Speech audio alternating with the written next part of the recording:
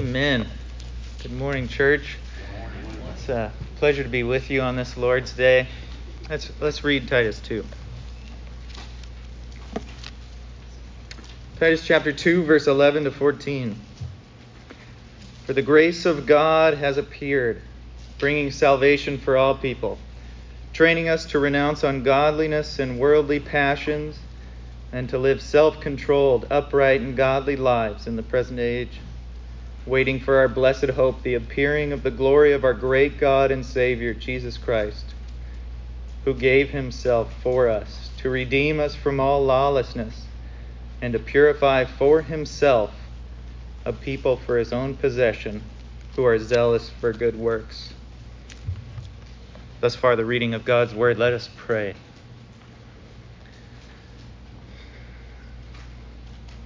God, would you instruct us?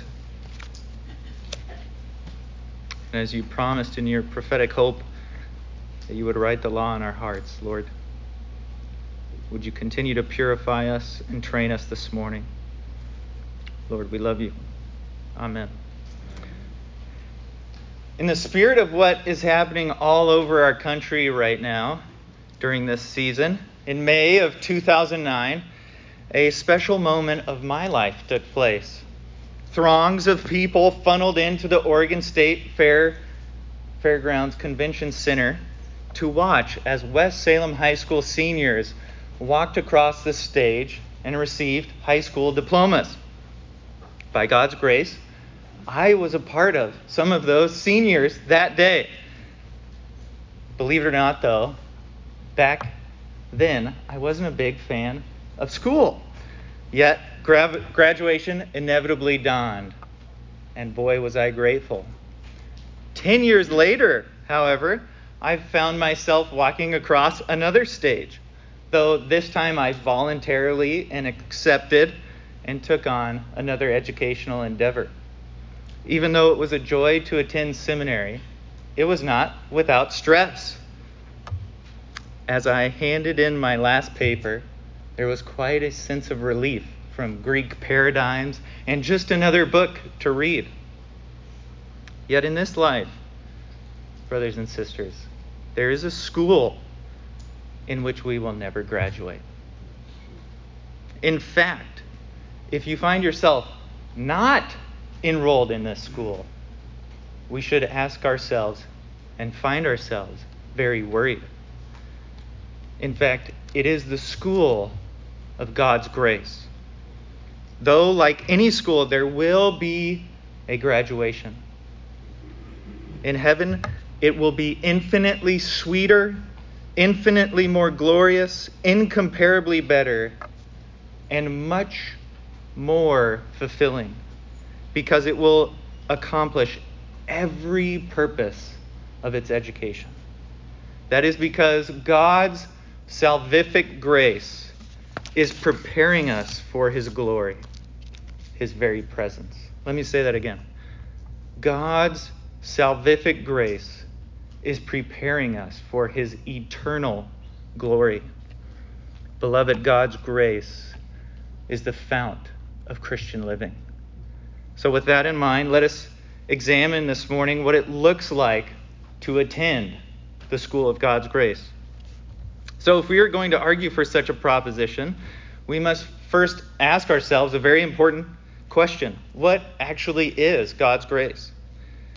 We often use terms like this in Christianity. We throw them around, right? And sometimes they can lose their emphasis, kind of lose their meaning. Anybody else feel that with grace? Just one of those Bible terms? Well, I find grace helpful to understand it in light of two other words, justice and mercy.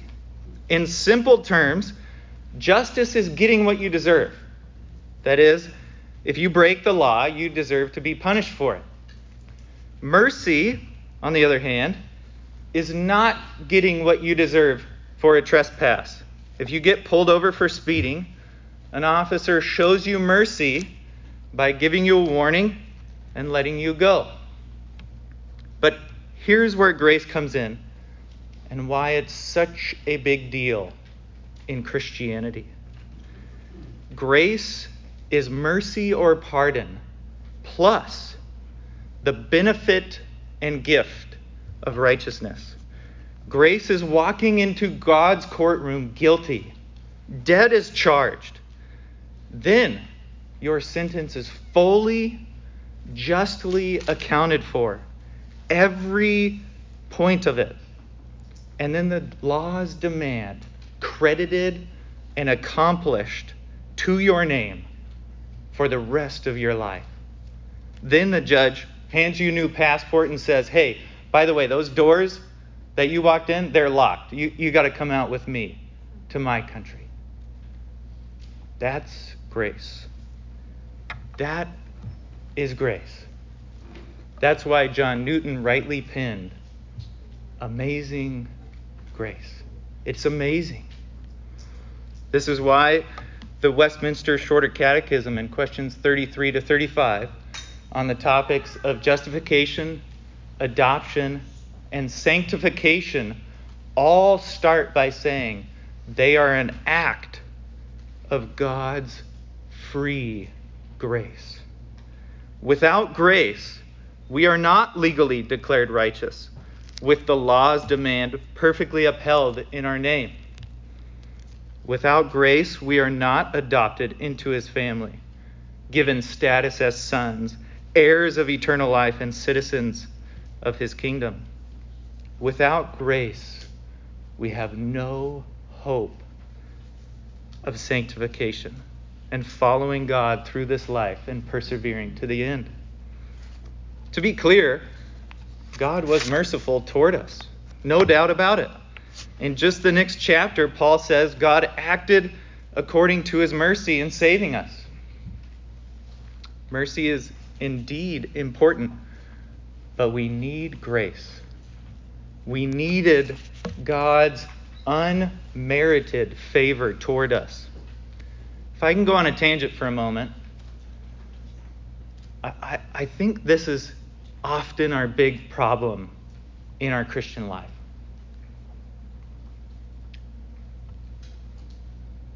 Right? We believe God has been merciful toward us. We believe our sins have been forgiven. But that was it. And we go about our life one misstep from being guilty again. Oh, I got to go back to that court because now I'm guilty because he just pardoned me. There was no grace. Am I right? Anybody else feel that? Maybe I'm alone in this. Oh, I know God was merciful, but gracious. I don't know. Brothers and sisters, that is not Christianity. It is not what the grace of God Paul exhorts to Titus. It is not the grace of God that appeared that saved you. Saved you from what then? Is the question. To answer that question, we will have to speak to the nature of this grace. Is it some nebulous force? Is it an abstract power, maybe? No. It's a person. Jesus Christ is the grace of God. In the beginning of John's Gospel, he talks about the appearance of God's grace in the person of Christ. Chapter 1, verse 16 and 17 say this, "For from his fullness we have all received grace upon grace. For the law was given through Moses. Grace and truth came through Jesus Christ." As we look back at our passage in Titus, Paul explains grace and the saving work of Christ in verse 14. He says this, "Who gave himself for us to redeem us from all lawlessness and to purify for himself a people for his own possession who are zealous for good works." Let's focus on this line for a second. Who gave himself for us to redeem us from all lawlessness. Jesus gave himself. As to his flesh, he was born under the law and lived righteously before it, never missing out on any part of it. He was sinless, perfectly righteous.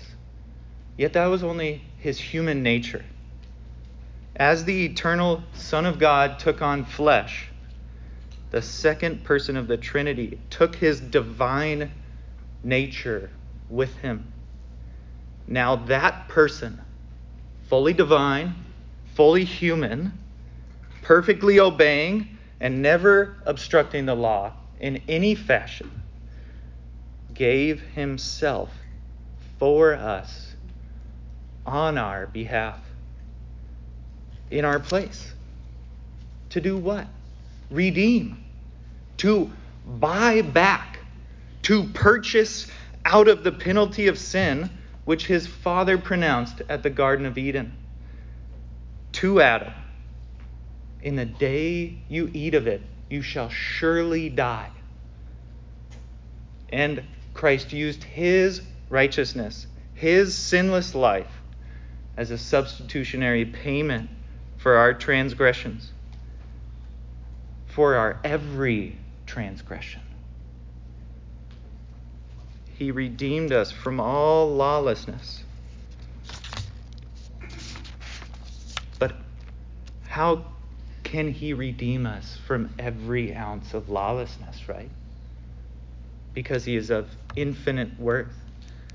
The infinite worth of his nature, the magnitude of his perfection, redeemed our every lawless action. That's grace. That is the grace of God that Paul is talking about, that appeared and first moved to save you. It wasn't just mercy. It was abundant grace for every lawless deed redeemed. Beloved, do not go on believing that Christ died for just some of your sin. His infinite worth and value paid for every single one. The penalty, the full penalty of our crime was paid. He died. In faith, we are not one misstep away from being guilty. You have been given abundant grace. It brought us back from slavery to our lawless passions and pleasures, like Paul says in chapter 3, verse 3. Amazing grace, how sweet the sound that saved a wretch like me. I once was lost, but now am found, was blind, but now I see. I mean, this is really just the gospel. Paul says everything is here in the gospel. That's all we need. What a miraculous and sweet joy to behold. And this is the first thing we need to understand about God's grace before we get on to its moral exhortations. It saves us. The grace of God that appeared first and foremost saved us. Grace in saving us enrolled us in its school. You didn't come to the school yourself. Grace had to pluck you out of the school of hard knocks and permit you to study. If we are to return to another analogy, we actually find grace brought you into God's courtroom early so that he could bring down the gavel and say, righteous. We had early admission to our court date, and that we did. It is all grace. I know this first point is getting long, but let me quickly address what Paul says and continues to say, by all people, bringing salvation for all people. Is he suggesting that we now change our name to Sand Harbor Unitarian Universalist? I hope not, and I don't believe so. 3 quick reasons. First, let's look at the pronouns Paul uses to describe God's salvation. Training us, our blessed hope, our great God.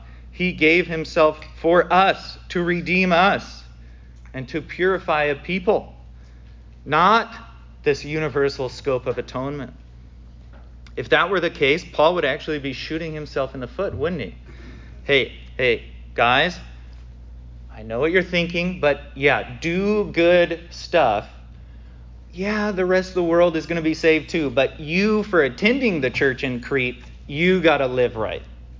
Wouldn't make much sense, right? They're going to be saved too, but they can live however they want. They're going to get there. That logic wouldn't fly. Secondly, in verses 1 to 10 of chapter 2, the paragraph right before us, Paul addresses 5 different groups of people. Older men, older women, younger men, younger women, and bondservants. All of these groups of people are in mind when Paul writes, God's grace brought salvation for all people. All those different groups. There isn't one group excluded from God's salvation program. Third, if we zoom out a little further, and I think this is almost the most important one. If we zoom out a little further into the whole context of the letter of Titus, we understand there's quite a bit of a Jewish-Gentile controversy going on. And this is culminated in this party called the circumcision party from chapter 1, verse 10. I guess Crete not only had Republicans and Democrats, but they had circumcisers. But basically what seems like was going on is there's a faction of Jewish Christians who were advocating to Gentile Christians that they weren't really Christian unless they took on circumcision, food and dietary laws, celebrated the Jewish festivals, etc., etc. Look, for example, at 1:14 or 3:9. And essentially their message was God's messianic salvation was really only for Jews, so become one. However, Paul, in our passage, in 2:11, and likewise in other places across his epistles, destroys that thinking by saying God's grace appeared, bringing salvation for all people, Jew and Gentile alike. Now I think we need to turn our attention to the second action of God's grace, the transformational education it provides. As we move on to moral exhortation, though, I think we need to keep in mind the order and source, or else we find ourselves in a world of hurt. The primary and initial function of grace was bringing salvation, as we just talked about. Then Paul says God's grace continues forward in our lives, instructing or training us, as he says. Look at verse 12 with me, where Paul lays out the accompanying fruit grace produces in our lives. It says, training us in 2 different ways: to renounce ungodliness and worldly passions, and to live self-controlled, upright, and godly lives. There's a negative and a positive aspect to grace, the grace of God training us. It's kind of like a battery, positive and negative. For the sake of time, I want to address them both together as a unified whole, though we could talk about each aspect individually at length. When we hear this command, though, I think there's a part of our heart that almost cringes a little bit. Over time, we can think, yeah, oh great. God's grace keeps us from having fun and just obeying the rules, right? Don't we feel that from time to time? And maybe you're thinking, if you're not a believer, I knew there was a catch. I knew there was a catch to this grace thing. But that couldn't be further from the truth. Why? Simply because of this. Without God's grace, you couldn't ever work towards godliness. Without God's grace, you were only doing one thing, which was obeying your passions and worldly pleasures. Now, let's think about that. Before God's grace, it was impossible to renounce ungodliness and worldly passions. Chapter 3, verse 3 makes this really clear when Paul says, "We ourselves were once foolish, disobedient, led astray, slaves to various passions and pleasures, passing our days in malice and envy, hated by others and hating one another." That is to say, prior to conversion, prior to the grace of God appearing in our lives, there wasn't a second of our existence where we were capable of saying no to sin. Think about that for a second. We were incapable of saying no to sin because we loved it. We were slaves to our passions and pleasures. Now, at the dawning of God's salvific grace, it is possible to say no to sin. God's grace is instructing us to renounce ungodliness and worldly passions. God's grace is enabling us to walk in freedom from sin, in his righteousness. And that is characterized by self-control, godliness, and uprightness. Now, this also tells us something really important. The reality of the new covenant has dawned with God's grace. Think about Jeremiah 31, 33 to 34. Let me read that for a second. Jeremiah 31, 33. "For this is the covenant that I will make with the house of Israel after those days, declares the Lord. I will put my law within them, and I will write it on their hearts. I will be their God, and they shall be my people. No longer shall each one teach his neighbor and each one his brother, saying, 'Know the Lord,' for they shall all know me, from the least of them to the greatest, declares the Lord." If that wasn't convincing, Ezekiel 36, where he also forecasts the new covenant in verses 26 to 27. "And I will give you a new heart, and a new spirit I will put within you. I will remove the heart of stone from your flesh and give you a new heart." That's that slavery to your passions and pleasures.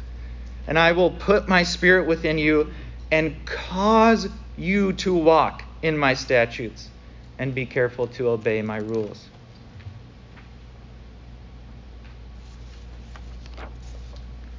This is good news. God's grace training us is very good news.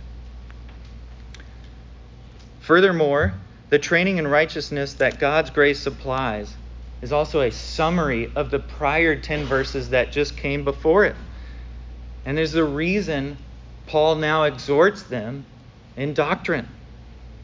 God's saving grace has appeared and trains us in righteousness for how older and younger men are to behave, older and younger women are to behave, bondservants and free, Jew and Gentile in the church, to live self-controlled, godly lives, shining light like lights in a dark world. He also is condensing the imperatives in a few words, which then he unpacks in the very next few sentences in the beginning of chapter 3. That being said, I think there's an important implication that we need to think about, though. Because or else we can fall into some serious traps. First of all, there's an ordering that implies we are not saved because we renounce ungodliness and worldly passions, nor because we live self-controlled, upright, and godly lives. Salvation was simply an act of God and his grace. Then that grace continued forward in our lives and is an agent of training. If in doubt, in the next chapter, Paul reminds us of this reality. In verse 4 when he says, "But when the goodness and loving kindness of God our Savior appeared, he saved us, not because of works done by us in righteousness, but according to his own mercy." That is to say, our training in righteousness did not merit our salvation. It did not prompt it. It could not earn it. Yet it sustains us. God's grace now instructs, teaches, and trains us in righteousness, which is ours. The grace that saves is the grace that trains. Yet, there are 3 traps that I think we can easily slip into, right? These traps are legalism, despair, and apathy.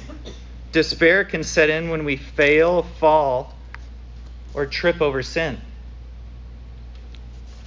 But training is just that. It's preparation. It's education. It's not mastery. Training does not equate to perfection. Nor should we expect that to be attained in this life. But God's grace will perfect us in glory at his return. To which, we're going to turn to in just a minute. On the flip side, when we think we are doing well, we can become legalistic and proud of our righteousness and neglect the fact that it is only happening because of God's grace. Finally, the last thing we want to remember is we are trained in righteousness, which can be a byproduct of despair, but I think it can arise on its own, is apathy. Caring. We are, because of God's grace, to address sin very seriously and conduct our lives in holiness because God's grace has saved us. Because we are citizens of the King, like Wes said this morning. That was really good. God's grace has dawned, and we are not allowed to be apathetic anymore. We are his. The Westminster Confession sums up this whole point in chapter 9, paragraph 4, on the subject of free will. Listen to what it says. When God converts a sinner and brings him into the state of grace, he frees him from his natural bondage to sin. And by his grace alone, he enables him freely to will and to do what is spiritually good. Yet, because of his remaining corruption, he does not perfectly nor only will what is good, but also wills what is evil. Not perfection, but training in righteousness from a resounding Reformation sola. God's grace alone. Paul accompanied our training in righteousness with a timestamp, though. He said, in this present age, which is best understood, I think, in between the appearance of God's grace and another monumental event, the appearing of the glory of our great God and Savior, Jesus Christ. This leads us to our last and final point this morning of what God's grace is doing in our lives. It is stirring our affections in anticipation of Christ's glorious return. As Paul said, it is our blessed hope. Our last point this morning is really the icing on the cake, the real undergirding rationale behind it all. For some reason in my mind, when I think of this, I have that scene in Sandlot where Smalls doesn't know who Babe Ruth is after they hit it out of the park. And he goes, yeah, who is she? And they go, you don't know Babe Ruth? The Sultan of Swat? the king of crash, the colossus of clout, the great Bambino. We, like Smalls, can miss the point when we don't realize and appreciate what we have and what it's worth and what it's doing and preparing us for. God's grace in our lives saved us and is training us for an ultimate purpose, which should be stirring our affections for right now. We are waiting for our blessed hope. Our training in righteousness is not behavior modification. It is preparing us for his glorious return. We are being trained in righteousness because our King and Savior is coming to dwell with us forever. As Isaiah foretold about the restoration of Israel in chapter 40, verse 3-5. In the wilderness, prepare the way of the Lord. Make straight in the desert a highway for our God. Every valley shall be lifted up, and every mountain and hill made low. The uneven ground shall become level, and the rough places a plain. And hear this, verse 5. And the glory of the Lord shall be revealed, and all flesh shall see it together. The prophetic hope has dawned with grace. I want to leave us with this thought this morning of our blessed hope. At first, when I read this glory, I was thinking of Mount Sinai after the Exodus, or the temple after Solomon's dedication. But I think Paul actually intends us to see something else. He's talking about the glory of Christ because there is a sense in which, in the incarnation, it veiled his glory. Listen to what Jesus actually himself prays for in John 17:5. And now, Father, glorify me in your own presence with the glory that I had with you before the world existed. With the glory he had with the Father before the world existed. That is because the form we saw him in his incarnation, was that of a servant, as Paul said in Philippians 2. Born in a feeding trough, flees for his life at infancy, born to a poor family, shrouded in mystery, had no earthly home to call home during his ministry, gets torn to pieces by lashings, hung on a cross, and received the curse from God. His incarnation was in large part shameful. It did not come with glorious power. Yet, we see glimmers of his glory that he shares with the Father, like in the Transfiguration. Remember Matthew 17? He goes up on a mountain with Peter, James, and John, and it says he was transfigured before him, and his face shone like the sun, and his clothes became as white as light. Another glimpse of his unveiled glory comes to us in the book we are currently working through. If we can remember Revelation 1, I think it was a couple weeks ago,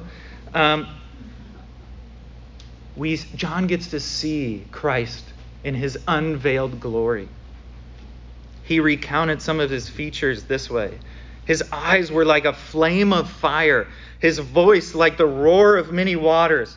From his mouth came a sharp two-edged sword, and his face like the shining in full strength, like the sun in full strength.